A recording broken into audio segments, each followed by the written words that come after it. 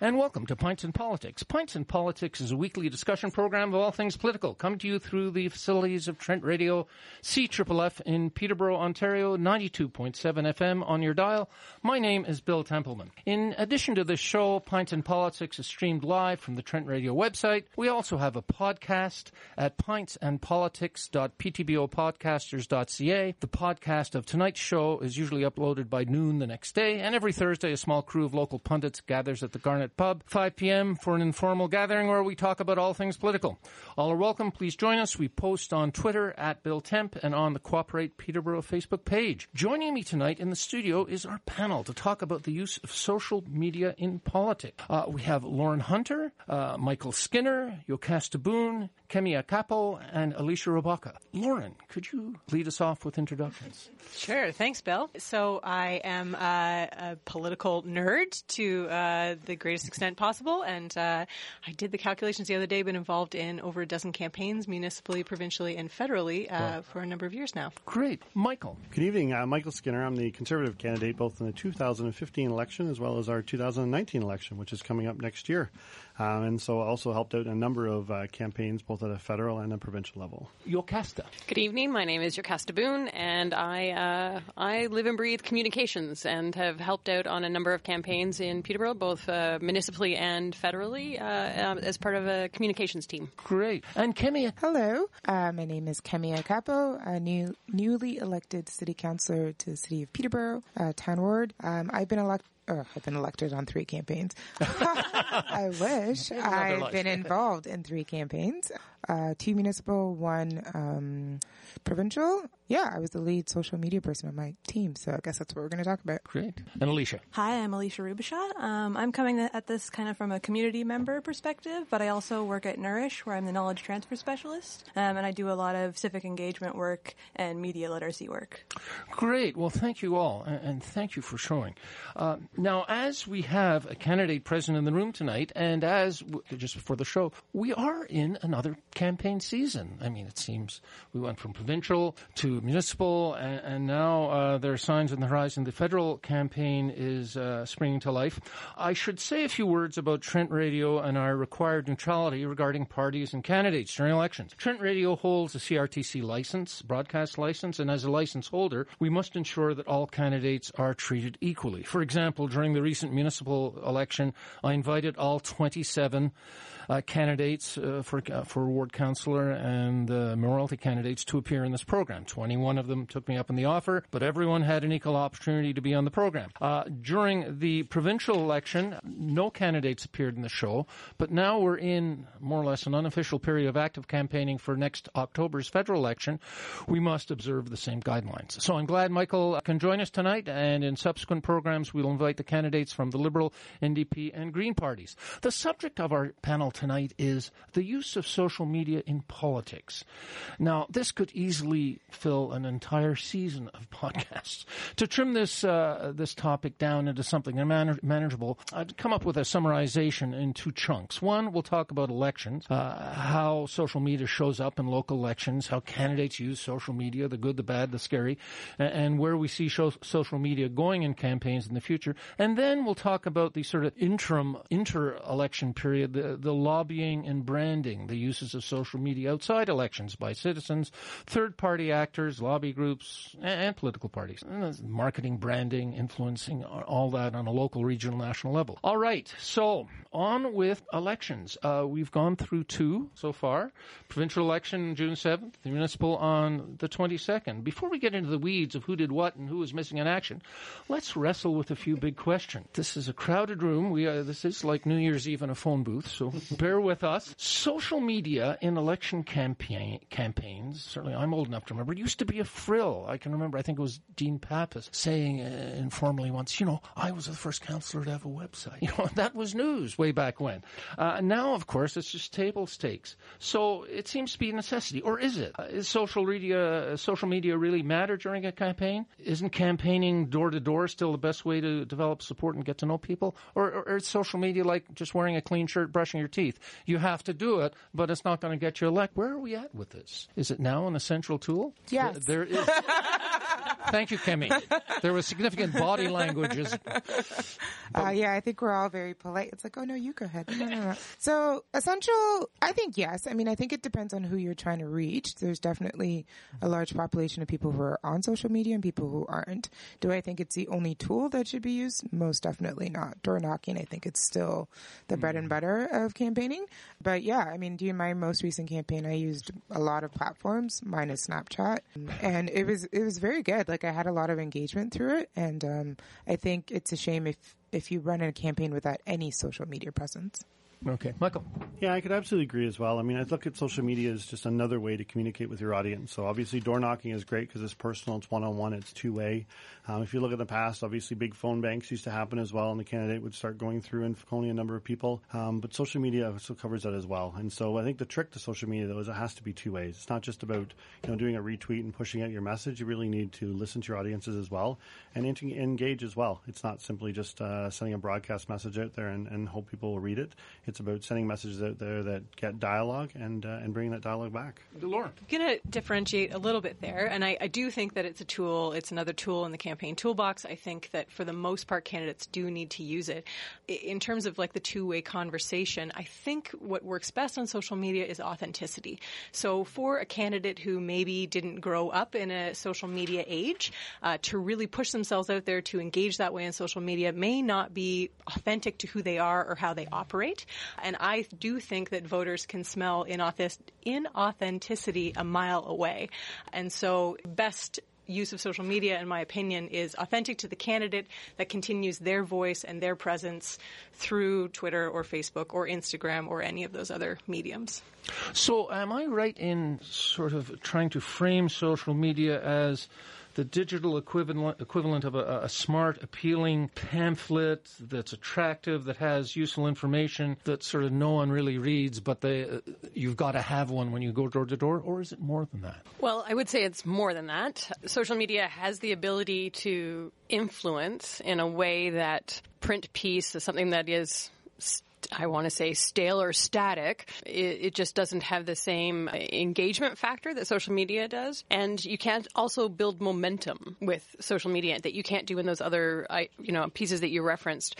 We have seen candidates locally who have been able to have a reach greater than any of the local media outlets in town. So right. The ability to utilize social media in a way to get your message out and engage and have those conversations with more people, it really is only social media that can do that. As a candidate, you have a limited number of days to knock on doors, and there's a limited number of doors you're going to get to. And social media opens that up, that you can actually broaden what you know you can do in a 5 or 6 month, sometimes 6 week campaign.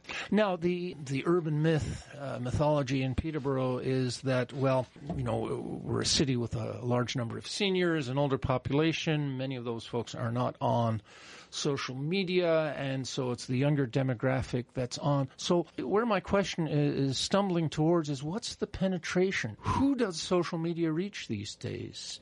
Campaigning. Depends what social media you're talking about. Yeah. Please. It's platform by platform. I find with the Nourish Facebook, it's largely like middle-aged women. Oh, really? Okay. Yeah. Young people, like my niece, for instance, who's like 19, 20, she does not really use Facebook. She uses it because her family uses it, but she doesn't use it the same way that you or I would.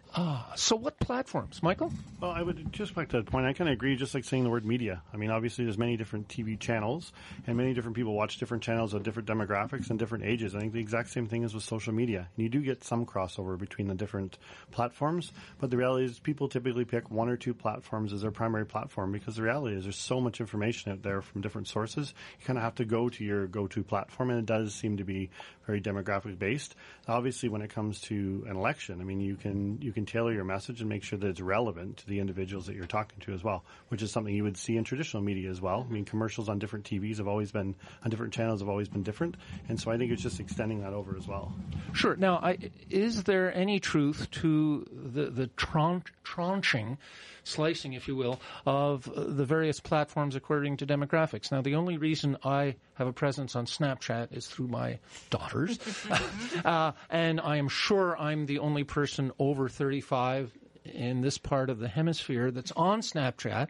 They all appear to be young. Oh, there's another hand going up. Okay. But only because of my daughters. Oh, only because of okay. So could we do a rough breakdown, like Facebook, Twitter, Snapchat, Instagram? Who, like, for Peterborough, who's on what? Well, first let's talk about who's on what in general. So over half please. of the population is on Facebook, then LinkedIn at 48%. Instagram and Twitter are tied at 34%, where Pinterest comes in at 33%.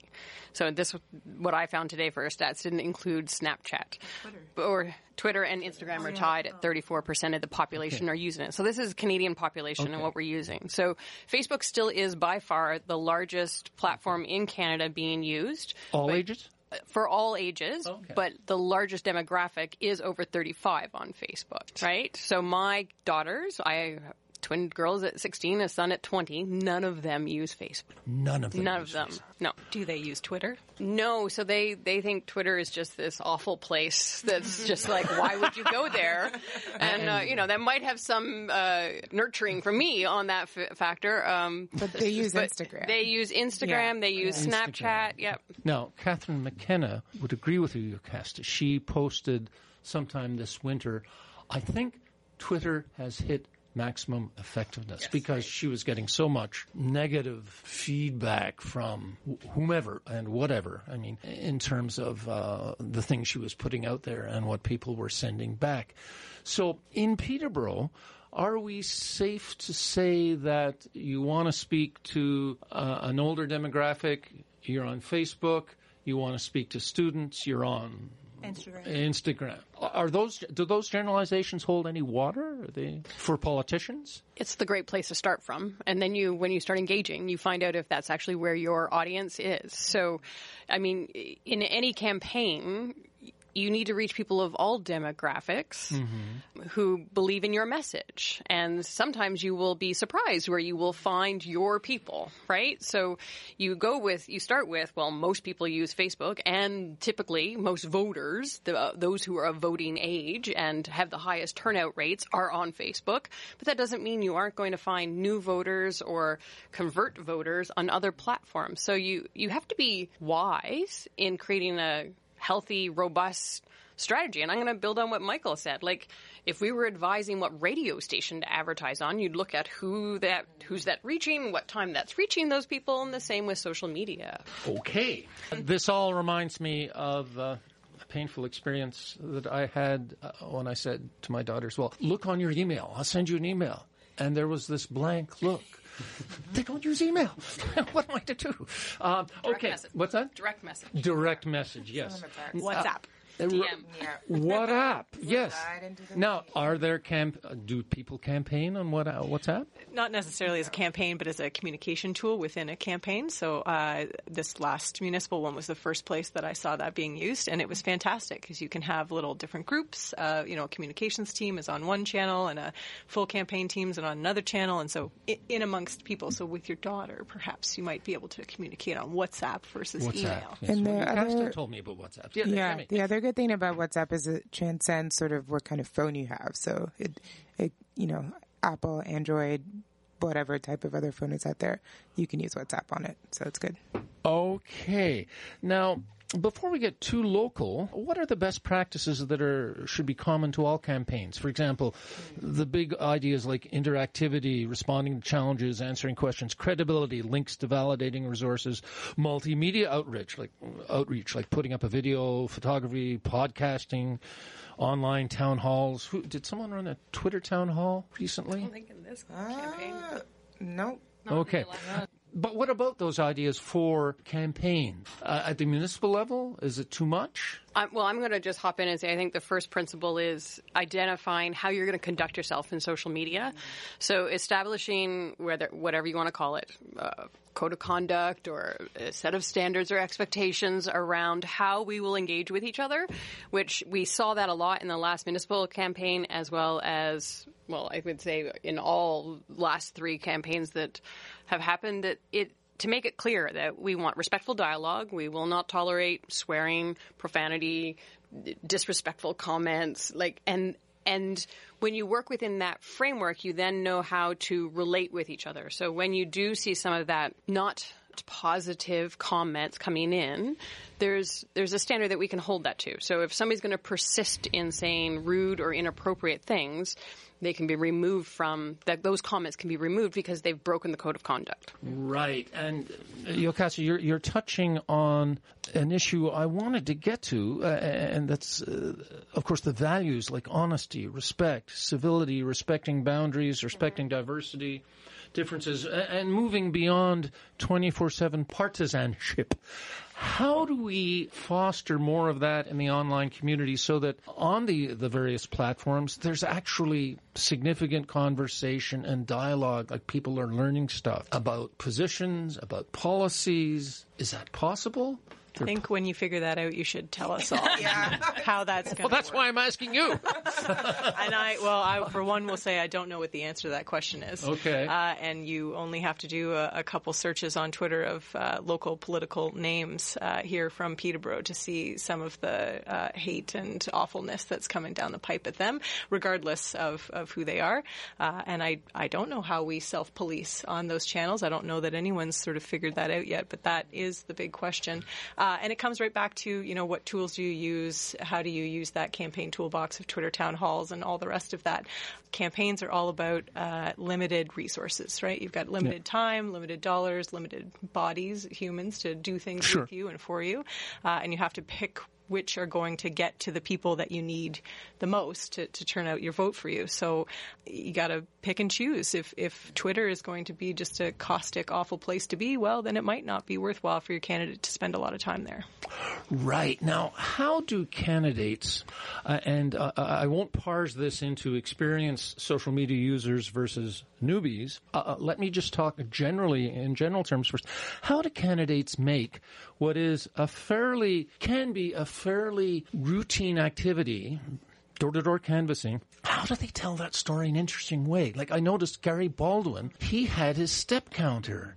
And he said, today I did another 11,000 steps towards re-election. And it worked for me. I got, I would check in Gary's Twitter feed and say, well, how many steps you do today, Gary? But there are other people in the room who've campaigned. How do you make your stories interesting so that people will want to pay attention? I think that is always the big conversation, right? I mean, you do want to make it interesting. I mean, every time you do a piece of flyer and you put it together, you want to make it interesting. You want to make sure that it gets people's attention. And so I think it's important to constantly look at any kind of media source, whether it's social media or not, to make sure that you're having that impact and are people looking at it. I know for us, a lot of stuff comes down to focus groups when we're doing big broadcast messages.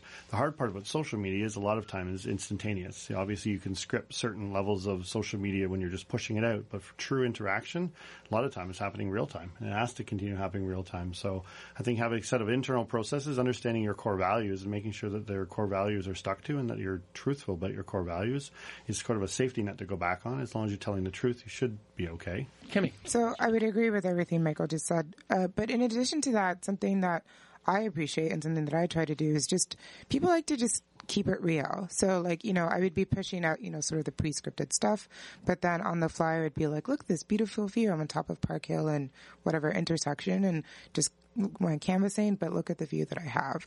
And it ended up a lot of my posts that people ended up appreciating was me taking photos of the nature or, whatever I encountered along the way. And people really appreciate that because they get it. They get that you're campaigning. They get that you have to push those messages out. But that when you post something that isn't scripted, it kind of gets them off guard, but it helps them feel that you're more human and they can relate a little bit more to you.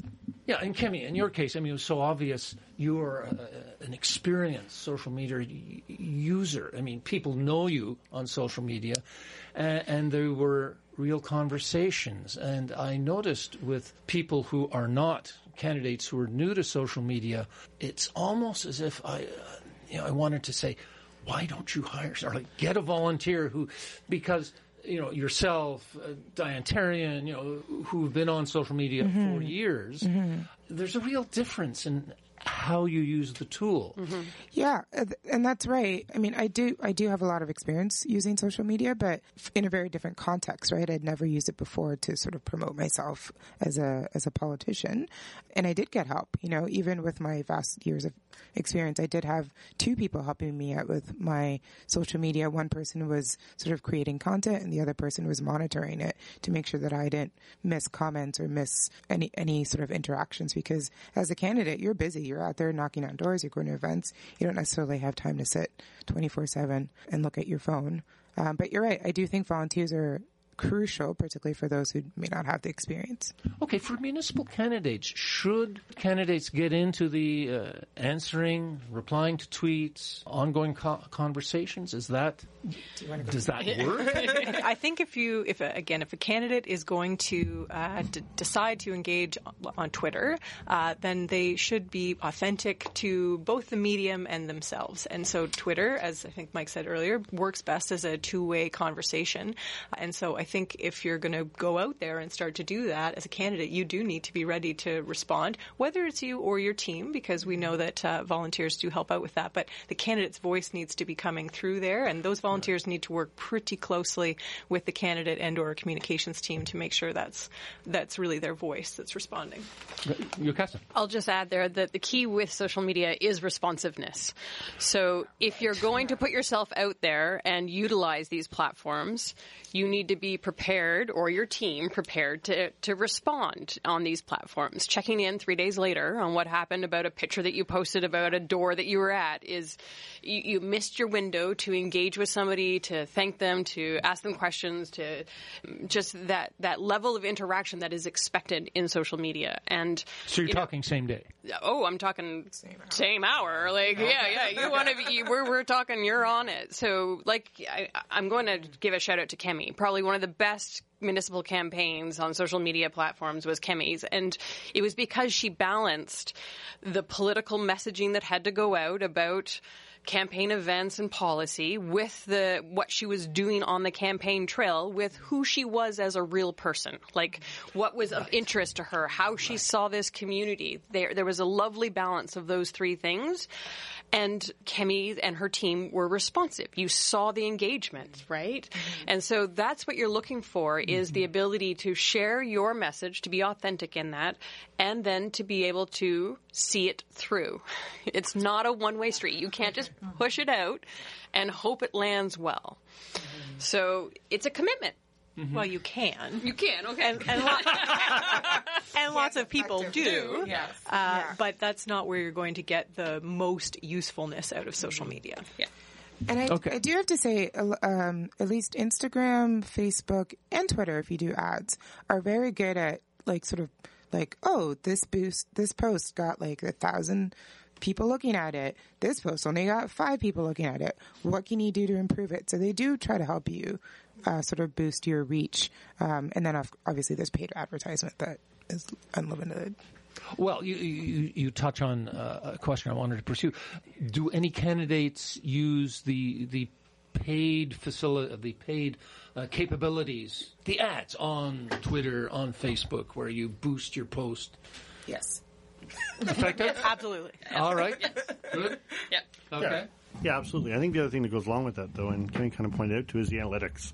I mean, it's just like any kind of media source. You need to go back and look at the analytics, what people are paying attention to, what's causing topics to get out there and conversation happening, what are people completely ignoring for whatever reasons, and obviously bring that information back when you're putting your next post together as well. Which dogs and babies rank better than anything else? Like they do. Pictures of puppies and babies get the most likes and engagement, right? Yes, Which says something about what the electorate is. They want to see you in your humanity. Mm-hmm. Yes. They want to see you being in relationship to kind things like dogs and babies. It's really as much as we had on Diane's campaign one policy that just took off and went crazy. We're like, wow, that was really exciting for policy to do that. But that's not typically what happens, right? People like dogs and babies not necessarily are going to engage with, a big white paper on policy. So you also have to understand that that platform has a different attention span or engagement cycle than a website or doing a proper media event to release different kinds of information. So it's a whole strategy. I think the one thing, too, that goes along with that is that there obviously is always a silent majority that's taking a look at a lot of those posts as well. And so pictures of your kids, for example, everyone feels safe to say, yeah, we like that. But you start pushing out policy, people are, now they're exposing themselves on social media, say, yes, they agree with that policy, and maybe they do, but it takes a certain level of person to kind of be committed to put out there and tell the rest of the world that they agree. And so I think when it comes back to analytics, you're always balancing because, if you look at stuff, I've had a lot of stuff that I've posted out there and, you get 4 or 5 likes and retweets, and yet 25 or 30 people will come up to me and talk to me about the policy. So they paid attention. They just didn't feel confident enough to let the rest of the world basically know that, yes, they do pay attention and that they believed in it as well. And I will say that I do feel odd on a panel talking about social media in local politics because I am much more of a lurker on social media than I am an active commenter. Right. And so I'm in that silent majority of people. I see it all go by. I don't necessarily, and in fact, pretty rarely engage with it myself. But I watch for what people are saying. So yeah, anytime I get a like from Lauren, I'm like, oh my God, Lauren liked it. That's awesome. Yeah, so this issue of policy statements on social media and media releases, does anyone notice? And how do we get people to notice? I mean, there are that small tranche of the electorate that is interested in policy, that wants to know your position on, well, let's say in a provincial or a federal campaign, what's your party's position on, blah, blah, blah, blah, blah. And they want to chew it over and maybe discuss it, debate it with you. How do you get those people in social media? How do you draw them in? The room is silent. Maybe it's not a good idea. Go back to babies. I would say that those folks who are really keen about policy will find you to talk about policy. And so not necessarily on the candidates' pages themselves, but, if you take a scroll through the Peterborough Examiner or Peterborough This Week's Facebook pages, there is active conversation, most often about political topics and a lot about policy. So there are those folks out there who want to engage. Again, I think it's another way you push out a media release. So not just sending it to the media, but you might put it on your website and you put it on your social media, and it's sort of use all the channels at your disposal to get that message out. Mm-hmm. As one of those policy geeks, I agree that I will find it if it's out there. So put it out there for me. I was just going to say that small local media is a huge part of what I look for, and not just media from media organizations, but media from nonprofits. For instance, A Way Home Peterborough put out a document that was asking every candidate what their policy was on housing, and that was really informative. I look for those documents and those inquiries. And the responses from candidates? Let's say in a municipal election? Absolutely. You got it. And then if people aren't asking those questions, we're not going to get those answers. So that's the kind of document that I really want and crave. You bring up a really great point, because the community around that tight group of candidates and their campaign teams can also utilize social media to change the conversation throughout an election cycle. Mm-hmm. So when we have not-for-profits who are releasing policy pieces and asking for debate or discussion around certain topics, it can change the narrative. Mm-hmm. And so it's critically important that not just candidates are using it, but also those people who are passionate about the issues within our community that they want to see in our community are using social media to engage with politicians and the citizens to say, this is important. Let me tell you why. Right? And when I find those documents, I and maybe some other people I know tend to kind of blast that out further and take snippets out of it, because I know that a lot of people that I care about aren't going to actually read the document that I read. Let's be realistic. Right. But because I read it, I can sift through it and pull out the salient details that I know are going to make people really angry or really excited, and I lay that out in nice little info bites that are easily digested. I'm going to follow you on Twitter right now. You're on Twitter? Making Peterborough. Fantastic. Making PTBO. All right. Now, a sort of basic question. How much to post? How often to post? When to post? I mean, let's keep this in the municipal frame for the time being. Well, maybe a federal provincial as well. How do you know when to hit people? Well, don't literally go hitting people. That's not acceptable. All right. It depends on the platform. If you are on Facebook, somebody on my team was like, you should post 3 posts a day. And I was like, no. I did 3, maybe 4 posts a week. You don't want to inundate people, particularly if you already also have paid advertising, because it just shows up on people's feeds and they can get annoyed. Twitter, you can post. Again, it depends on what you're posting about, but you can post multiple times a day. Instagram, once a day. That was sort of my thing. And if it was a really special day, twice a day. But again, you don't want to overwhelm people, but it also depends on the platform. So you're talking about endurance, eyeball endurance? Yes. Okay. Yeah. You don't want to annoy your constituents, or that's not the word I was looking for, but you don't want to annoy people. Okay. Yeah. And I think it's important to have somebody on your team that understands the platform and the analytics of it, because they change their algorithms all the time. So you just think you got Facebook figured out, and they go and change the algorithms, and what was naturally getting you a couple hundred, if not 1,000 in organic reach no longer is getting organic reach at that hour. So you have to be adaptive to your strategy as well, because depending on what's happening in social media that day, meaning what has gone viral, like what is taking over the internet, and depending on what you put in your post, the same time every day won't necessarily work at the same time every day, is what I guess I'm trying to say. Like, you actually have to be constantly looking at it and aware and seeing what's happening, and giving it a try the next day to go back if you were told, this week it's good to post at 4:10 in the afternoon. That isn't what's going to work tomorrow. Yeah.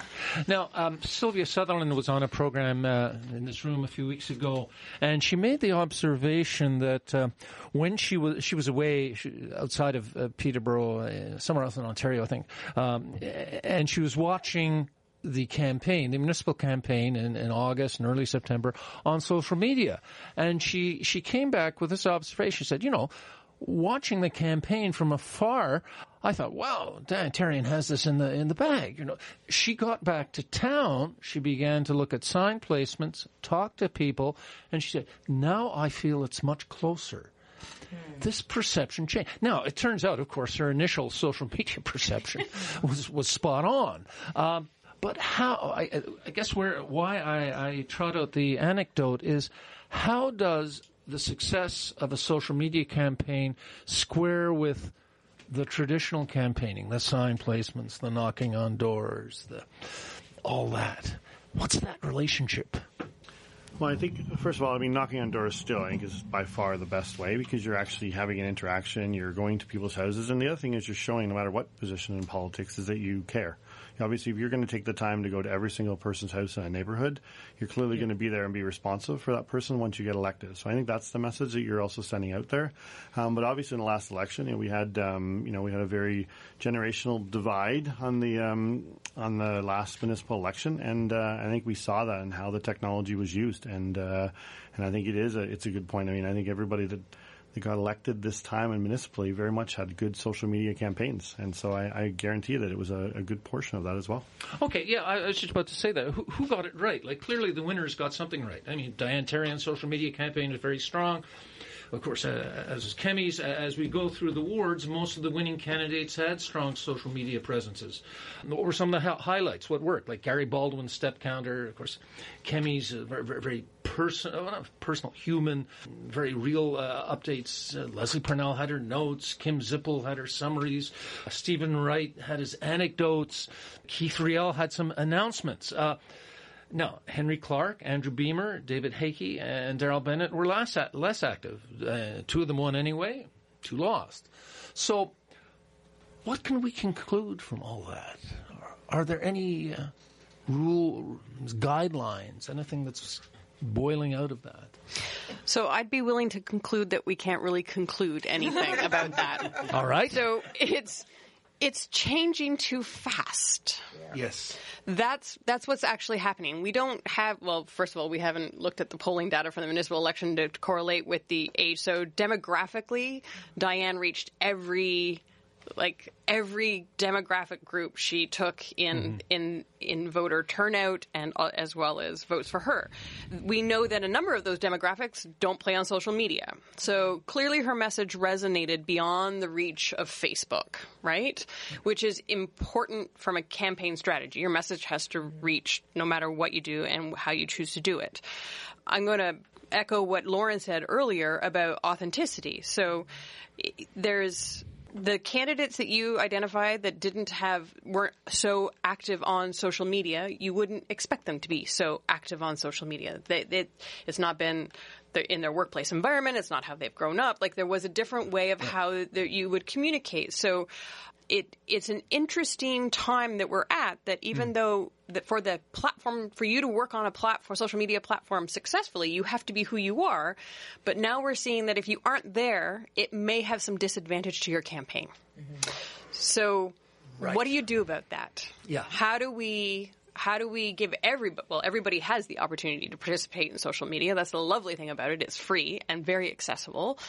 And very time consuming. Yes. But very time consuming, yes. Right? So if you don't believe that is a good place to put your campaign volunteers in it, you're going to choose to do something differently, which that's the lovely thing about politics. Everybody gets to decide how they're going to go about their campaign. But I think we are seeing a turn of there's enough data now and enough election cycles with social media making a huge difference. And this goes back to 2004 and Obama. Like, social media making a huge difference in an election outcome, that it has to be considered a factor in a successful campaign now. To what degree, we're not sure. I can't be sure. Sure. Yeah, so basically ditto what Yocasta said. And 2 points. One, 20 years ago, nobody was using social media for their election campaigns. And social media is changing so rapidly that who knows what's going to happen in the next 5-10 years. Like, Facebook is no longer cool for the younger generation. Instagram's the thing now. And who knows what next year, by the time the federal election comes along, there might be this new, thing, social media, that you might, all the kids are on it. So therefore now you have to be on it and you have to learn about it. And the other thing.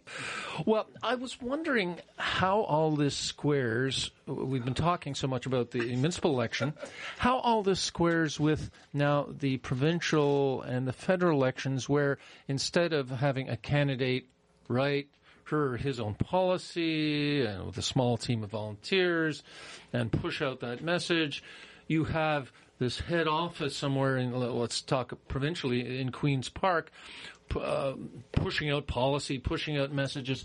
So how does a local social media campaign differ in that regard once you have a provincial or a federal party involved? What's the flex?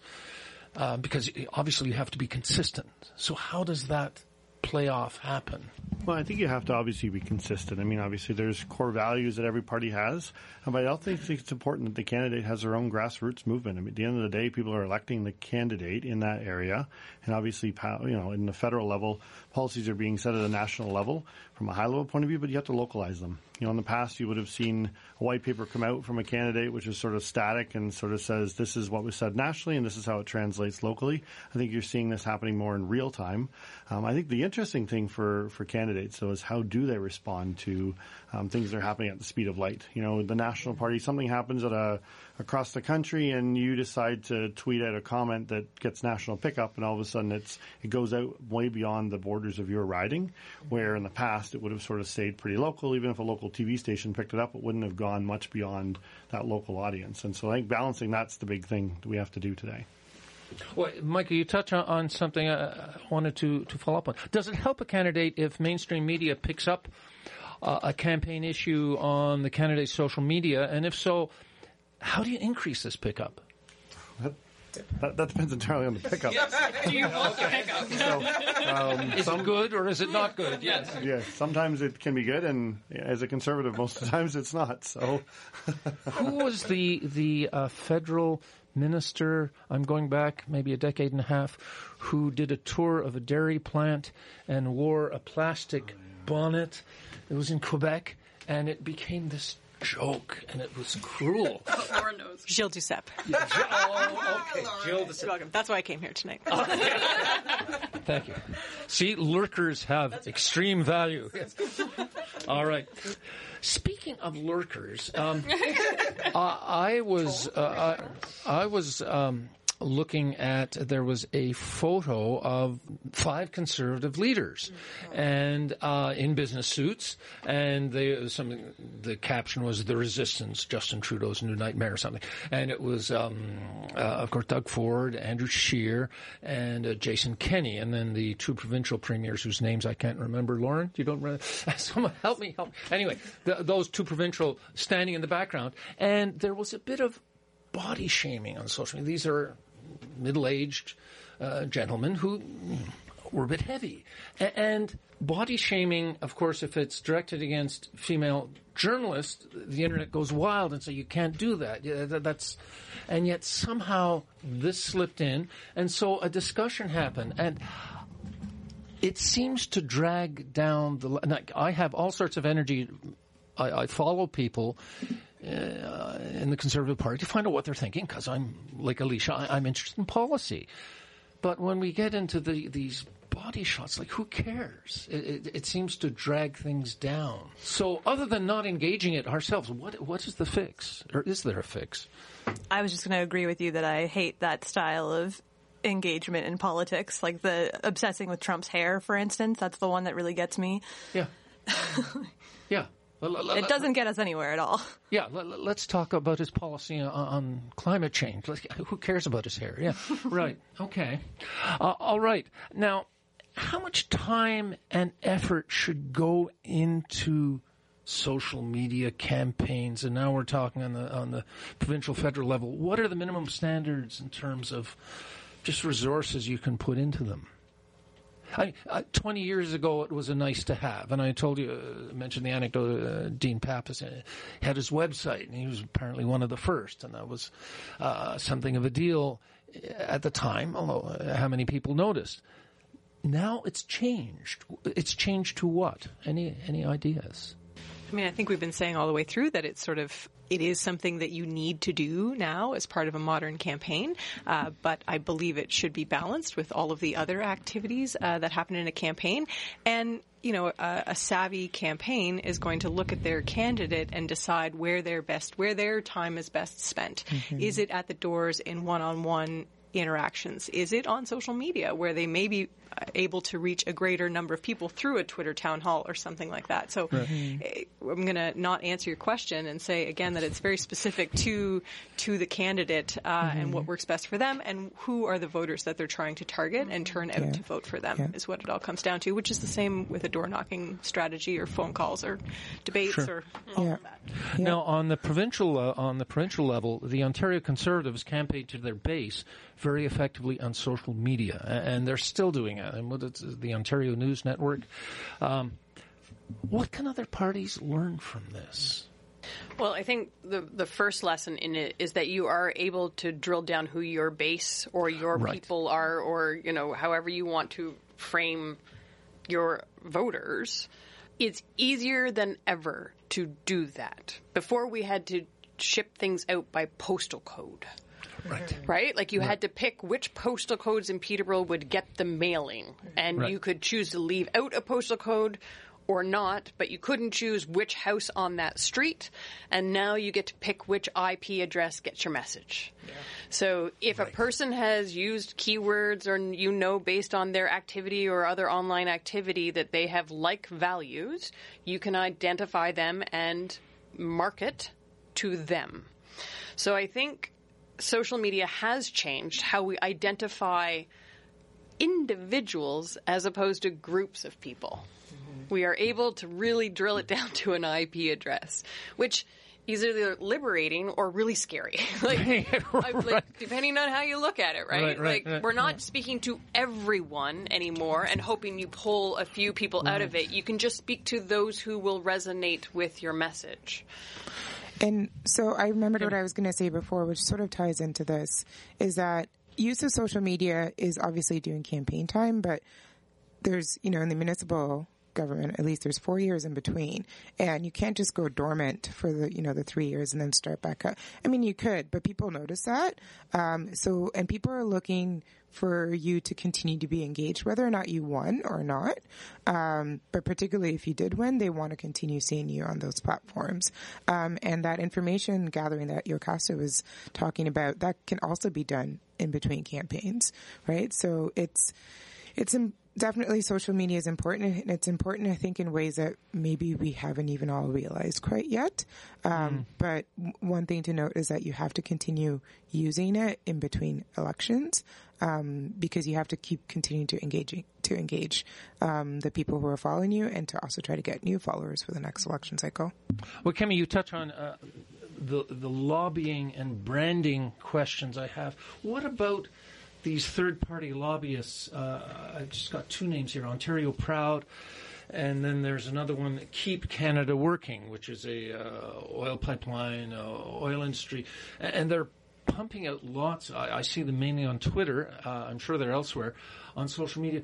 What's the impact of those? People engage with them, and they actually respond, so you can have a dialogue with Keep Canada Working, an environmentalist will rant back, well, that's going to raise the temperature of our average global temperature. And someone at Keep Canada Working will respond, say, well, no, we've got these controls in effect, and have this whole dialogue. So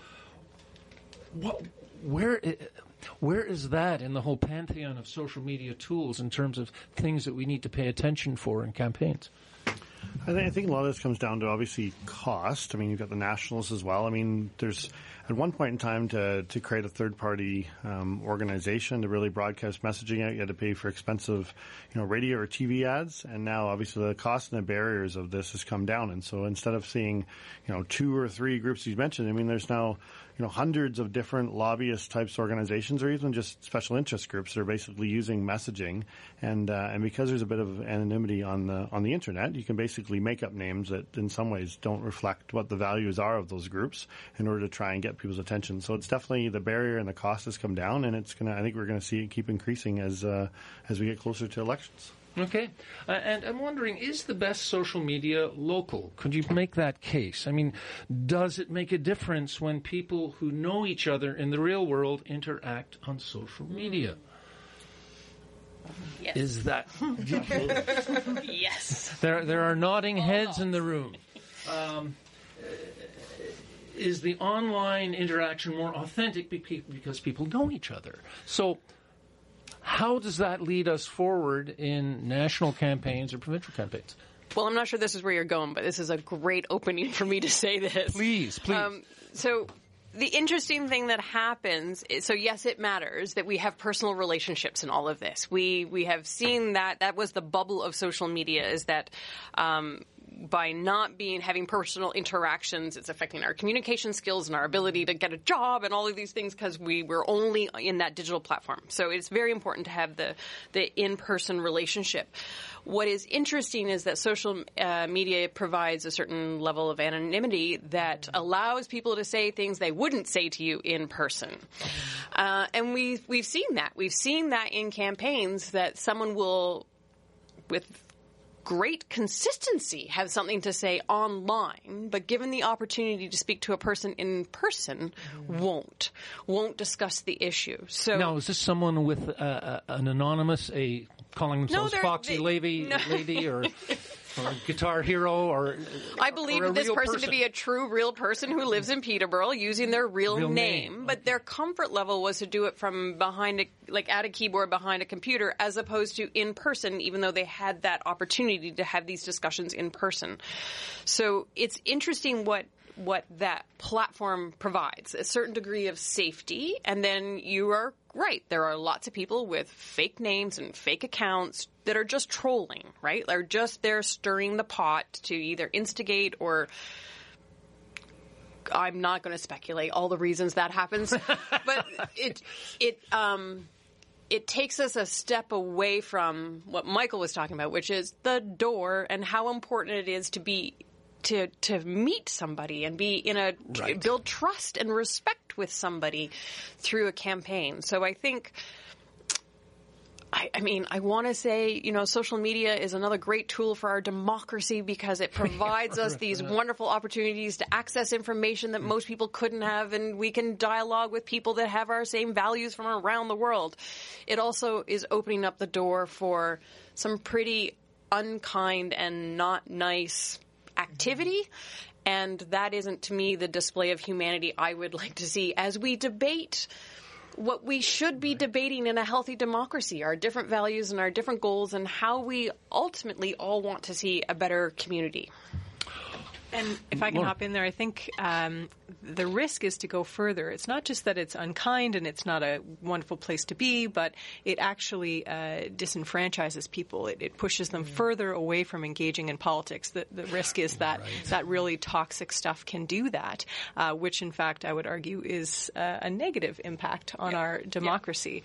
And that, we sort of touched on this earlier, how do we prevent that? And perhaps part of it is when it is local, trying to have some of those conversations with real humans face to face. If you might have some words that were misunderstood through social media, that you call that person up or get in touch and say, let's go have a coffee and talk about this like real people. Right. Now, we're winding down. We just have about 2 minutes left. So let me ask my ridiculously impossible question and see where we get to.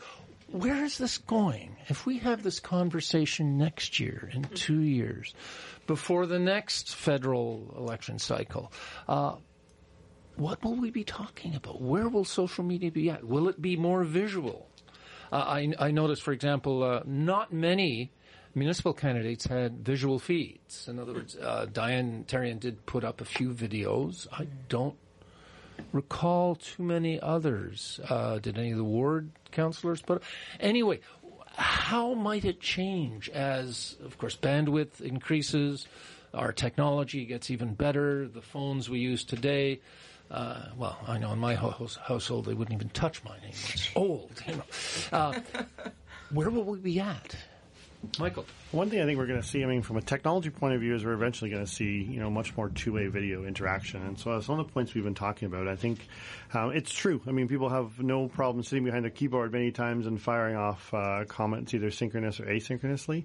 But if you start putting a video to there where basically people have a video town hall and everyone sort of has to start talking and other people see their face, I think there will become a bit of humanization back to things, and people are going to feel that that's actually a human person that they're talking to. I think we're going to see some changes.